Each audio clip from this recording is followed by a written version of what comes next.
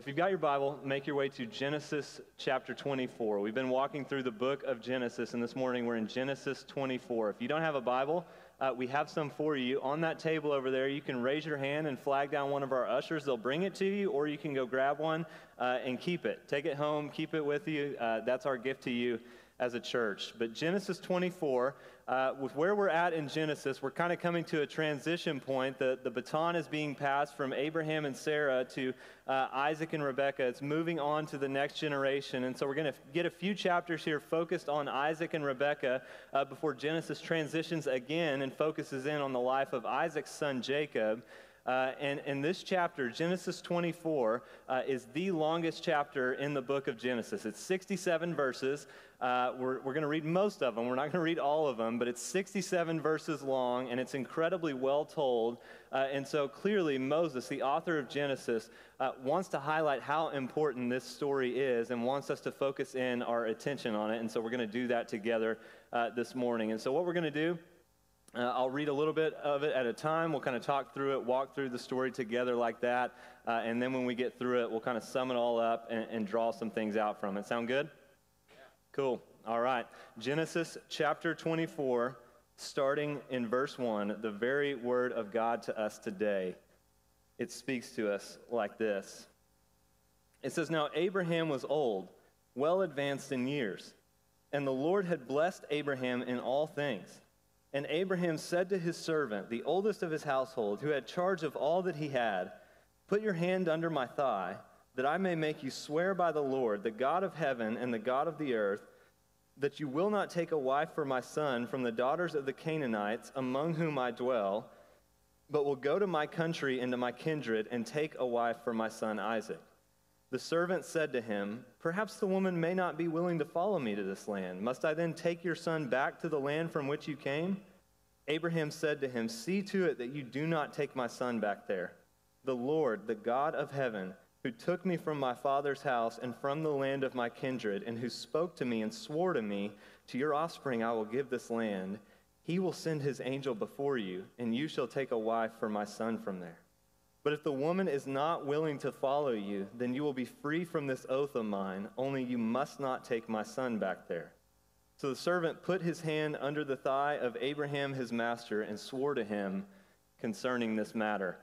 I am eternally grateful that we live in a culture that uses handshakes and signed contracts to make agreements instead of grabbing under each other's thighs. Amen? Amen. If there's a reason to amen, that's something to amen about. That's a gift from God that we do not make our agreements like this today. But if you think about where we're at in Genesis, really beginning in Genesis 12, when God first called Abraham, and then all throughout Abraham's life, God has continued to make all these great promises to Abraham about how he was going to give him offspring, and he was going to give him offspring that was more numerous than the stars in the sky and the sand by the sea, that he was going to give him and his offspring the promised land, and that through his offspring, all the nations of the earth would find blessing and find salvation, that the Savior and salvation for the world was going to come through Abraham's line.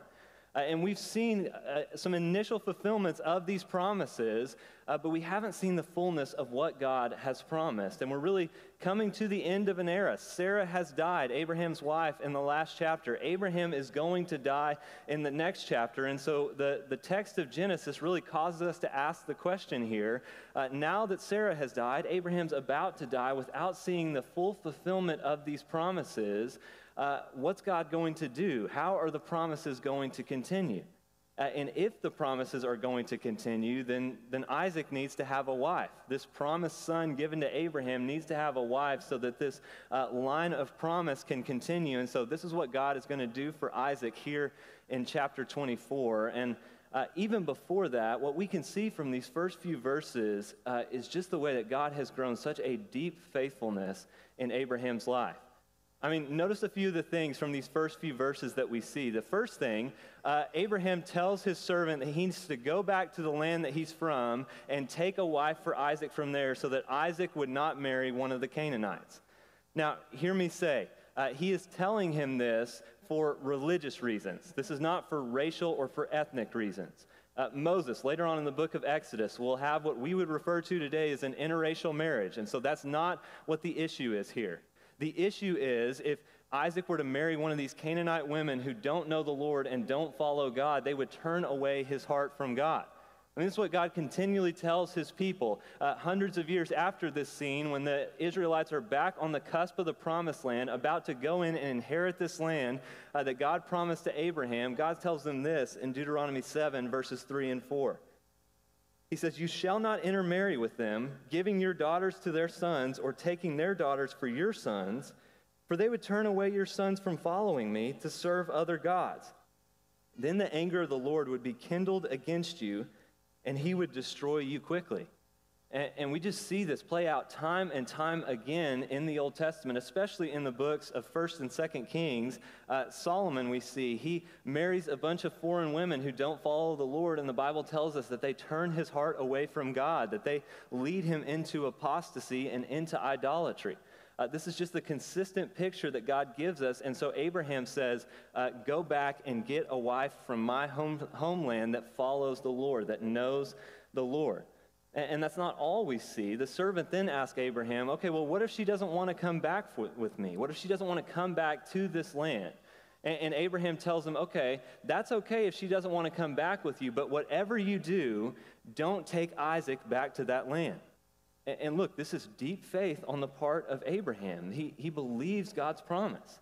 He says, don't take Isaac back there because this is the land that God has promised to him. This is where their future is. This is where everything that matters, what God has promised to them, this is where it is. And so Abraham is trusting God here. He's expressing faith in God. I mean, he trusts God that God's going to do this. He even says so in verse 7. He thinks this is going to be a success, but he says, hey, if she won't come back, she won't come back, and you're free from my oath. Just don't take Isaac back there.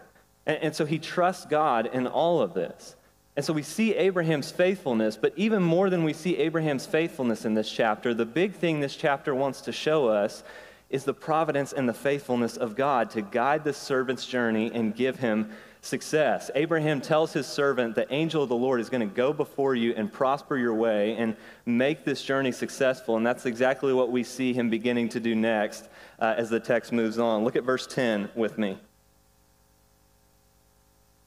It says, "Then the servant took 10 of his master's camels and departed, taking all sorts of choice gifts from his master. And he arose and went to Mesopotamia to the city of Nahor.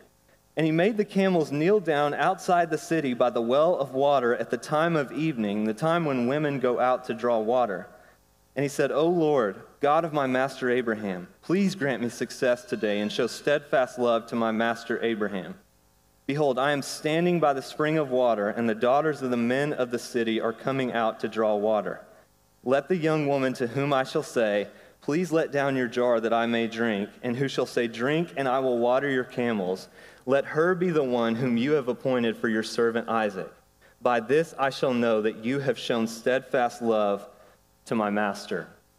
And so the servant, he goes and he kind of proposes a test to God that will let him know when he's found the woman that he's supposed to be looking for. And I think it's important for us to notice here, this isn't some sort of arbitrary test, like if she can stand on one leg and get the water up out of the well without spilling any, then let her be the one that you've chosen for Isaac.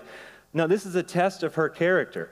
Because for her to draw water for him to drink and then volunteer to water all of his camels would have been like an hour or two of incredibly hard work.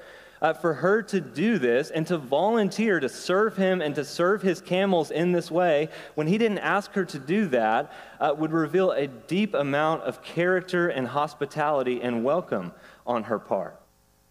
And so listen, before we go here, this text is not at all about principles for how you find a spouse. Like, step 1, get a servant, make him put his hand under your thigh and swear an oath to you.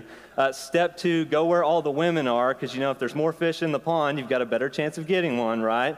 Step 3, make up a test to kind of filter through this, and then you'll know which woman it's supposed to be. Like, that's not what this is about at all. Not what this text is about. But with that said, while this text isn't about principles for finding a spouse, I do think it has some helpful things to say to us as to what we should be looking for in a spouse. Do you understand the difference there? And so I think this test that the servant lays out shows us the most important thing that we should be looking for in a spouse. which is character. And then he adds a few verses down. She needs to be a follower of God. She needs to follow the Lord.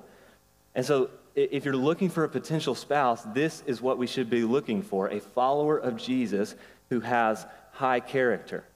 And listen, before I go any further, just hear me say that what Paul says in 1 Corinthians 7, when he says that we should only marry in the Lord, we should only marry another believer.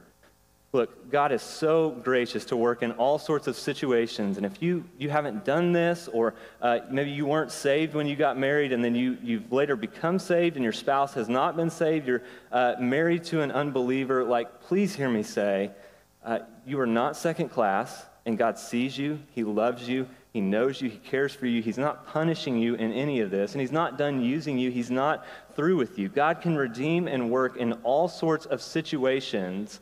And there's so many stories about how God has worked in situations just like that.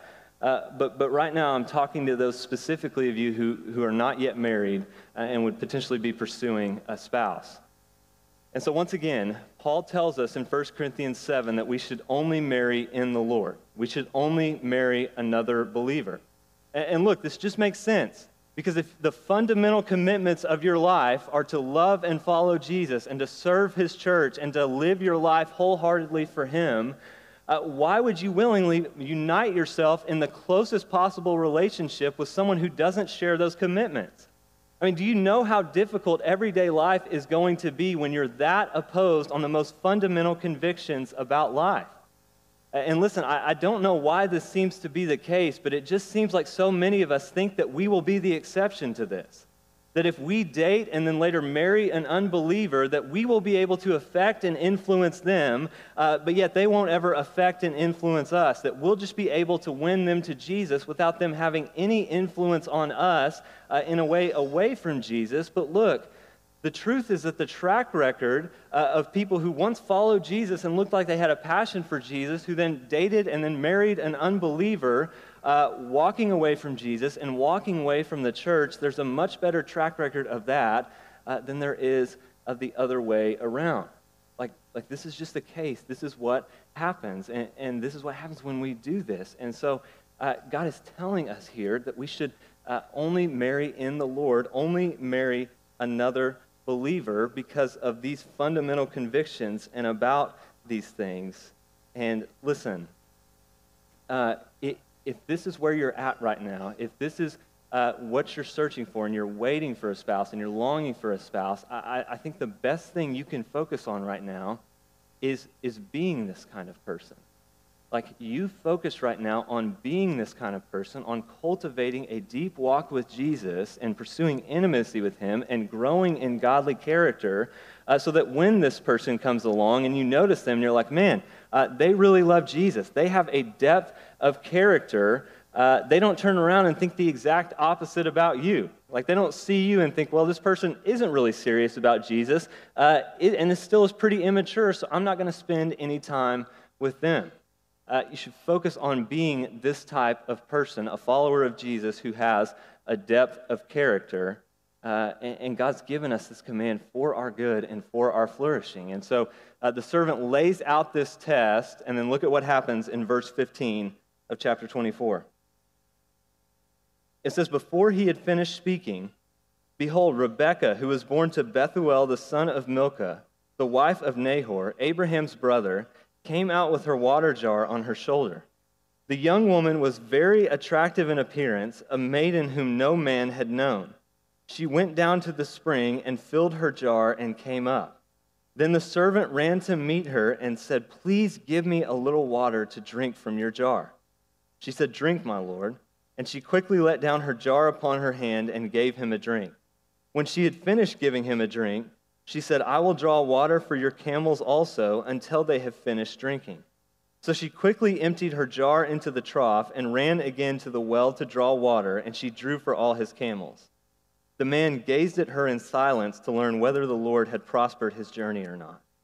When the camels had finished drinking, the man took a gold ring weighing a half shekel and 2 bracelets for her arms weighing 10 gold shekels, and said, please tell me whose daughter you are. Is there room in your father's house for us to spend the night? She said to him, I'm the daughter of Bethuel, the son of Milcah, whom she bore to Nahor. She added, we have plenty of both straw and fodder and room to spend the night.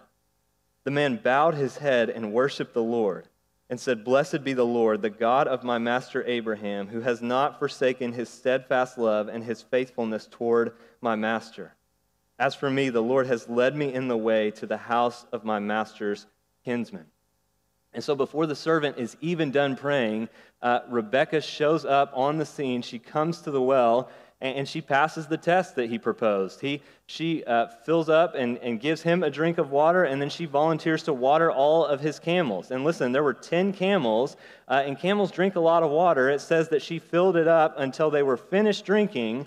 And so most scholars think that she would have had to make like between 80 to 100 trips to the well and back, and this would have taken hours for her to do so. And so obviously, she's pretty great, right? She is a woman of high character, a woman of hospitality and welcome. And then we find out not only is she a woman of high character, she's also a member of Abraham's family, which is really weird to us today. I understand that, but it wasn't weird back then. And once again, the big thing about this is that she's a follower of God. She knows the Lord. And so notice what has happened here at this well today. Just by chance, this man went to the exact well where he met a woman of high character before he was even done praying. And just by chance, he went to the exact well where Abraham's family came to draw water. And just by chance, he meets Rebekah, the woman that God has for Isaac, before he's even done praying. I mean, hopefully we can see by this point, this isn't by chance at all. Right? God is guiding and prospering this servant's journey to give him success and to accomplish this mission. This is why the servant bows down and he worships the Lord when he finds out who Rebekah's family is, because he knows that's what God is doing. He knows that God is prospering his journey and giving him success. And so look at what happens next in verse 28. It says, Then the young woman ran and told her mother's household about these things. Rebekah had a brother whose name was Laban. Laban ran out toward the man to the spring. As soon as he saw the ring and the bracelets on his sister's arms and heard the words of Rebekah his sister, Thus the man spoke to me, he went to the man. And behold, he was standing by the camels at the spring. He said, Come in, O blessed of the Lord. Why do you stand outside? For I've prepared the house and a place for the camels. So the man came to the house and unharnessed the camels and gave straw and fodder to the camels, and there was water to wash his feet and the feet of the men who were with him. Then food was set before him to eat, but he said, I will not eat until I've said what I have to say. And he said, Speak on. And so the servant comes back to their house. He comes and he tells the family. They offer him food to eat, but before he eats, he wants to tell them the significance of what has gone on today. And so from verse 34 to verse 48, what he does is he basically repeats word for word the story that we've just had narrated for us, and he emphasizes how God has providentially guided these things today because he wants to show Rebekah and her family how God has been at work in these events today. He wants to point at this and say, look at what God has done, look at what he's doing here, and how he's being faithful. And so he does this, and this leads to exactly what he wants to happen. Let's pick back up in the story in verse 49. At the end of his speech, he says this. He says, Now then, if you're going to show steadfast love and faithfulness to my master, tell me, and if not, tell me, that I may turn to the right hand or to the left. Then Laban and Bethuel answered and said, The thing has come from the Lord. We cannot speak to you bad or good. Behold, Rebekah is before you. Take her and go, and let her be the wife of your master's son, as the Lord has spoken. When Abraham's servant heard their words, he bowed himself to the earth before the Lord. And the servant brought out jewelry of silver and of gold and garments and gave them to Rebekah. He also gave to her brother and to her mother costly ornaments. And he and the men who were with him ate and drank, and they spent the night there. When they arose in the morning, he said, Send me away to my master. Her brother and her mother said, Let the young woman remain with us a while, at least 10 days. After that she may go. But he said to them, Do not delay me, since the Lord has prospered my way. Send me away that I may go to my master. They said, Let us call the young woman and ask her. And they called Rebekah and said to her, Will you go with this man? She said, I will go. So they sent away Rebekah, their sister, and her nurse, and Abraham's servant and his men, and they blessed Rebekah and said to her, "Our sister, may you become thousands of 10,000s, and may your offspring possess the gate of those who hate him." Then Rebekah and her young woman arose and rode on the camels and followed the man. Thus the servant took Rebekah and went his way. And so Rebekah agrees to go back to the promised land to meet and to marry Isaac. And when she does this, it's interesting. Notice in verse 60, when they bless Rebekah before she leaves, it uses almost word for word the exact same thing that God said to Abraham at the end of chapter 22 after he went up with Isaac on the mountain, when God said, "May your offspring possess the gate of his enemies." And just like there, as it is here, notice that it says, "May your offspring possess the gate of those who hate him," singular, not those who hate them, plural. And so, if you remember all the way back in Genesis 3, when God made his first promise of the gospel, that an offspring of the woman was going to come and would be born into the world, and he would crush the head of the serpent, he would reverse the curse, he would bring salvation, and he was spoken of as a he, as a singular, one man who would come and who would bring this salvation, just like it's spoken of as a male in the singular here. And so Genesis is trying to connect these two things and tell us that the seed of the woman, the promise, the Savior who's going to come, is coming through Isaac and Rebekah's line, that this is how God is going to bring salvation into the world. And so with that, let's see them meet and marry as this chapter closes out. Verse 62, it says this: "Now Isaac had returned from Beer Lahai Roi and was dwelling in the Negev. And Isaac went out to meditate in the field toward evening. And he lifted up his eyes and saw, and behold, there were camels coming. And Rebekah lifted up her eyes, and when she saw Isaac, she dismounted from the camel and said to the servant, 'Who is that man walking in the field to meet us?' The servant said, 'It's my master.' So she took her veil and covered herself. And the servant told Isaac all the things that he had done. Then Isaac brought her into the tent of Sarah his mother and took Rebekah, and she became his wife, and he loved her. So Isaac was comforted after his mother's death." And so she comes back, they meet, they get married. It's like a good rom-com, happily ever after. They kind of ride off into the sunset. It's a good, happy ending. And then we get that kind of weird verse at the end that tells us that Isaac took her into the tent of Sarah, his mother. But what that's saying and symbolizing is that Rebekah is now the new mother of God's people. That the baton has been passed from Abraham to Sarah to Rebekah and to Isaac, that this is how the promise is going to continue. And so, man, to sum this all up, look at what God has done here. This chapter just showcases the providence of God to be faithful and to make sure his promise does not die out. That his promise will not die out with Abraham and Sarah. It will continue. He will be faithful to bring the Savior into the world. Like he did this. He guided the servant's journey and made it prosperous. He made sure the mission was a success. He did this. And so this story points us to the faithfulness of God, but it does so in a way that doesn't just terminate on itself. The story actually points beyond itself, and I think actually shows us the purpose for all of history. Like it's that big. Because maybe you noticed a detail that was laid out earlier in the story, which is that the servant met Rebekah where? By a well of water. And if you're familiar with your Bible, you know that this is not an isolated incident.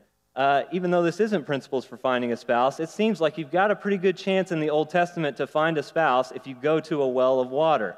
This happens time and time again. Jacob, later on in Genesis, will meet his wife Rachel by a well of water. Moses, he will meet his wife by a well of water. And in all three of these scenes, the pattern is the same of someone going into a foreign country, meeting this woman at the well, her going back to tell her family or her friends or her neighbors, and then a marriage happening.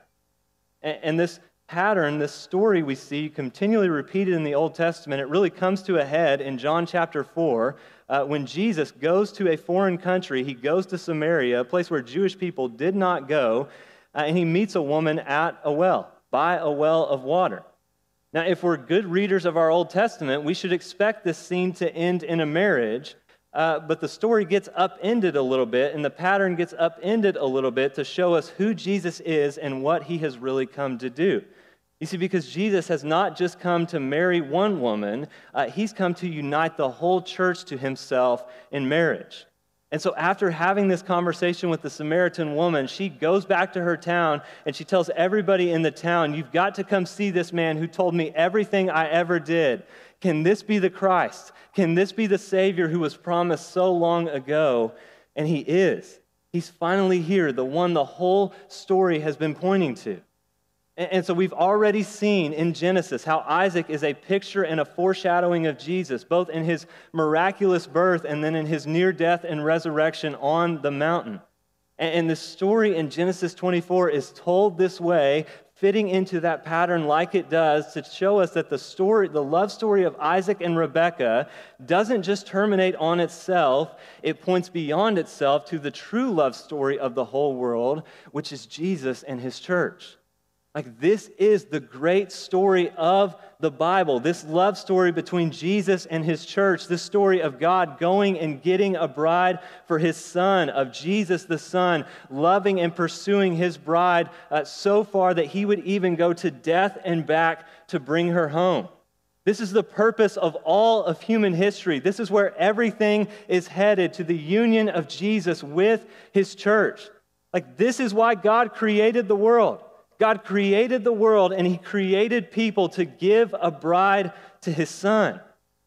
This is the great promise of the Bible, that though we are all sinners and spiritual adulterers who have continually turned away from God and went after other lovers seeking to satisfy us, yet Jesus would not quit on us. He would continue to pursue us. He would chase us down until he won us back and brought us all the way home. This is what God continually promises and encourages us with. Let me just show you this in a few places. Hosea chapter 2, verses 19 through 20, God says this. He says, "I will betroth you or marry you to me forever. I will marry you to me in righteousness and in justice, in steadfast love and in mercy. I will marry you to me in faithfulness, and you shall know the Lord." Isaiah 62, verse 5, God says, "As the bridegroom rejoices over the bride, so shall your God rejoice over you." And in Revelation 19, verses 7 and 8, "Let us rejoice and exult and give God the glory, for the marriage of the Lamb has come, and his bride has made herself ready. It was granted her to clothe herself with fine linen, bright and pure, for the fine linen is the righteous deeds of the saints." And this is what salvation is.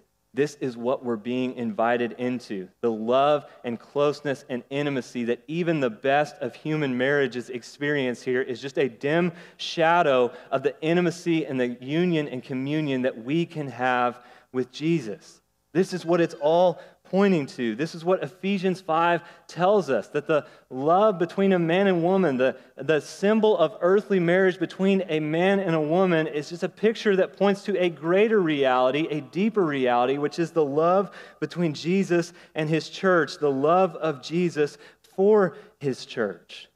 And listen, men, if you get weirded out about that we're part of the bride of Christ along with women, just know that in the Bible, women alongside of men were both called sons of God because we're united to Jesus the Son, and we share in all the benefits and privileges of his sonship. And so, look, it's really okay if men alongside of women, if we all together make up the bride of Christ. And look, rather than getting hung up on the name and letting it weird you out, like, press through to the reality. Because the reality of what this means is that deep personal intimacy with Jesus is available to you. Not just to pastors or some class of super elite Christians, to you. Like, you can have a relationship with Jesus that's closer than the union between a husband and a wife. Like, you can know him with this sort of friendship and closeness and intimacy. And look, I know how repetitive I've been with this theme lately, but I'm being repetitive on purpose. Because if this is what's being offered to you, real union and fellowship with Jesus, where you know him and you love him and you walk with him and you delight in him and his delight over you, like, if that's what's being offered to you in the gospel, why would you ever settle for just going to church and playing religious games to check off boxes? That's such a lame hobby, especially when this is what is offered to you. Like, this is what God is giving us in the gospel, a union with Jesus that's even deeper and more real and more close than the union between a husband and a wife. It's good news.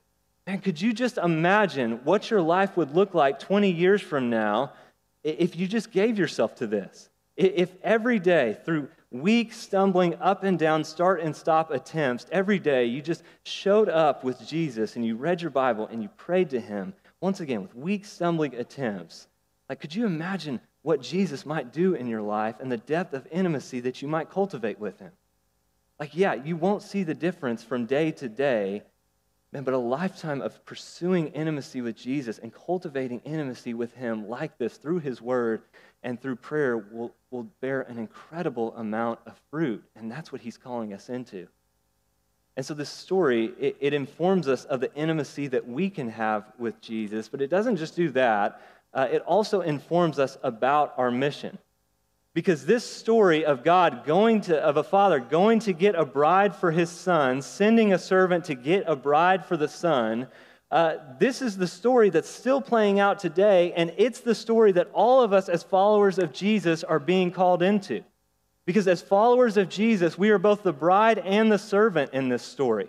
We are called and saved into marital union with Jesus, and then just like the servant, we are called to invite others to meet Jesus and to know him as well and to be brought into this relationship along with us. And so really, this story lays out like a whole purpose and mission for our lives, what we should be giving our lives to, what we should be resting in. We pursue intimacy with Jesus for ourselves.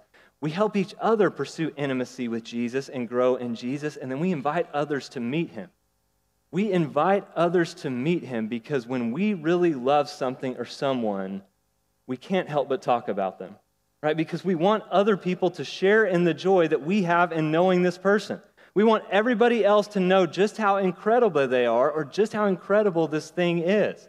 And so the more we cultivate intimacy with Jesus in our own lives, and the more we're going to want to share the good news of him with our friends and with our family and with our neighbors, the more we're going to want to talk about him and introduce everyone we meet to him so that they might meet him as well and so that Jesus might have the bride for which he died. People from every tribe and every tongue and every language and every nation. And so we invite others to meet him like the servant, but we don't just do that. We should also help each other here in the church love and follow Jesus and grow in Jesus. Look, I said it last week, but I'll just say it again. You by yourself are not the bride of Jesus. I by myself am not the bride of Jesus. The bride of Jesus is the church. Like, Jesus did not just love and die for a bunch of disconnected individuals. He loved and he died for his church. And so listen, if Jesus loves his church, so should you. If Jesus pursues her growth and her flourishing and her development, like Ephesians 5 tells us that he does, so should you. It will not be you and Jesus alone in heaven. It will not be me and Jesus alone in heaven. It will be Jesus and his church. And so this reality, it should cause us to take ownership for one another here in the church. We don't leave each other behind to struggle and suffer and die spiritually because Jesus has died for his church. He's died for every member of his church. And so listen, the church should never be a safe place for sin, but it has to be a safe place for sinners. Like, this church has to be a safe place for confession, a place where we can confess our sin and bring it into the light and get honest about where we're struggling and where we're falling short, knowing that others will help us fight against it and we won't be judged or shamed for that. Because if this isn't a place where we can confess and repent without fear of being shamed and judged, what place is there going to be for that? Where else is that? And we are helping each other follow Jesus here, which means that we need, as Ray Ortlund says, a lot of gospel, a lot of safety, and a lot of time. We need a lot of gospel. We need to regularly, every day, be encouraging each other with the good news that because Jesus has died for us, our sins are forgiven, our judgment has been taken, there's no condemnation left for us to bear, that even when we fall short and fail, God is for us and not against us. Jesus will not change his mind about us. We have to encourage one another each day with lots of the good news of the gospel. And we need safety. This has to be a safe place to be radically honest and vulnerable about where we're falling short and where we're sinning and where we're struggling, knowing that people will help us fight against it and people will walk with us and they will not judge us and they will not shame us because of the good news of the gospel. And it has to be a place where there's a lot of time, because the sort of deep and lasting change that Jesus is going to, and I said it that way on purpose because it's a promise, the real deep, lasting change that Jesus is going to work in our lives, that sort of change takes time. And so we've got to give people the space to grow and have Jesus work that deep change in their lives and struggle and fight against sin, knowing that our union with Jesus is secure because of what he has done for us and not because of how quickly we're growing. And so listen, if I could just encourage you in any way, would you give your life to this reality?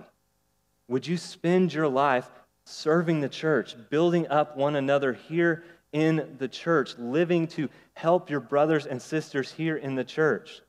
Look, for you to try to be a lone ranger and do Christianity all by yourself without helping anyone else or without receiving help from anyone else, you're working against the grain of the universe and how God created you and how God created the world, and you're working against the purpose of Jesus. Because this is what Jesus has given himself to. This is what Jesus has died for. This is what Jesus is building, and this is where history is heading. History is heading to the day when it will be Jesus and his church in a new earth, us with him with us, face to face. He will be our God. We will be his people, world without end. That's where everything is heading. That's ultimate reality. And so by the grace of Jesus, let's live into that reality as much as we can now. Let's live to serve one another and build each other up here in the church. So let me pray that we would. Jesus, thank you for this good news, that this story bears witness, Jesus, to your love for your bride, for us, that you loved us so much that you would go to death to bring us back to yourself and to win us and bring us home. Jesus, thank you that you love us like this. Thank you that you are for us like this. And thank you that we have been saved into this reality, that we will be with you forever. We will be your people. You will be our God. And every day will be better than the one before. Jesus, because of this reality, would you help us to step into this and to live into this as much as we can now, to live, to build up our brothers and sisters here in the church, to know that in you, Jesus, we are our brother and sister's keeper. You have called us to serve one another here. We all need each other, and so would you help us to press into this in all of our different ways that we serve, in all of the different ways that we help one another and encourage one another. I pray for all the different men and women in this room who will get together this week for different things, to read the Bible together, to pray, to encourage each other, to serve one another, to bring meals. God, would you bless us in all of this and grow us and strengthen us as a church? Would you do, Jesus, what you've promised to do in Ephesians 5 and purify us and change us so that we would be a spotless bride for you at the end of days. Thank you that it's been granted to us to clothe ourselves in your righteousness and in the deeds of good works that you are working in us and through us. And so, Jesus, please do this more and more among us. I pray that you would. In your name, amen.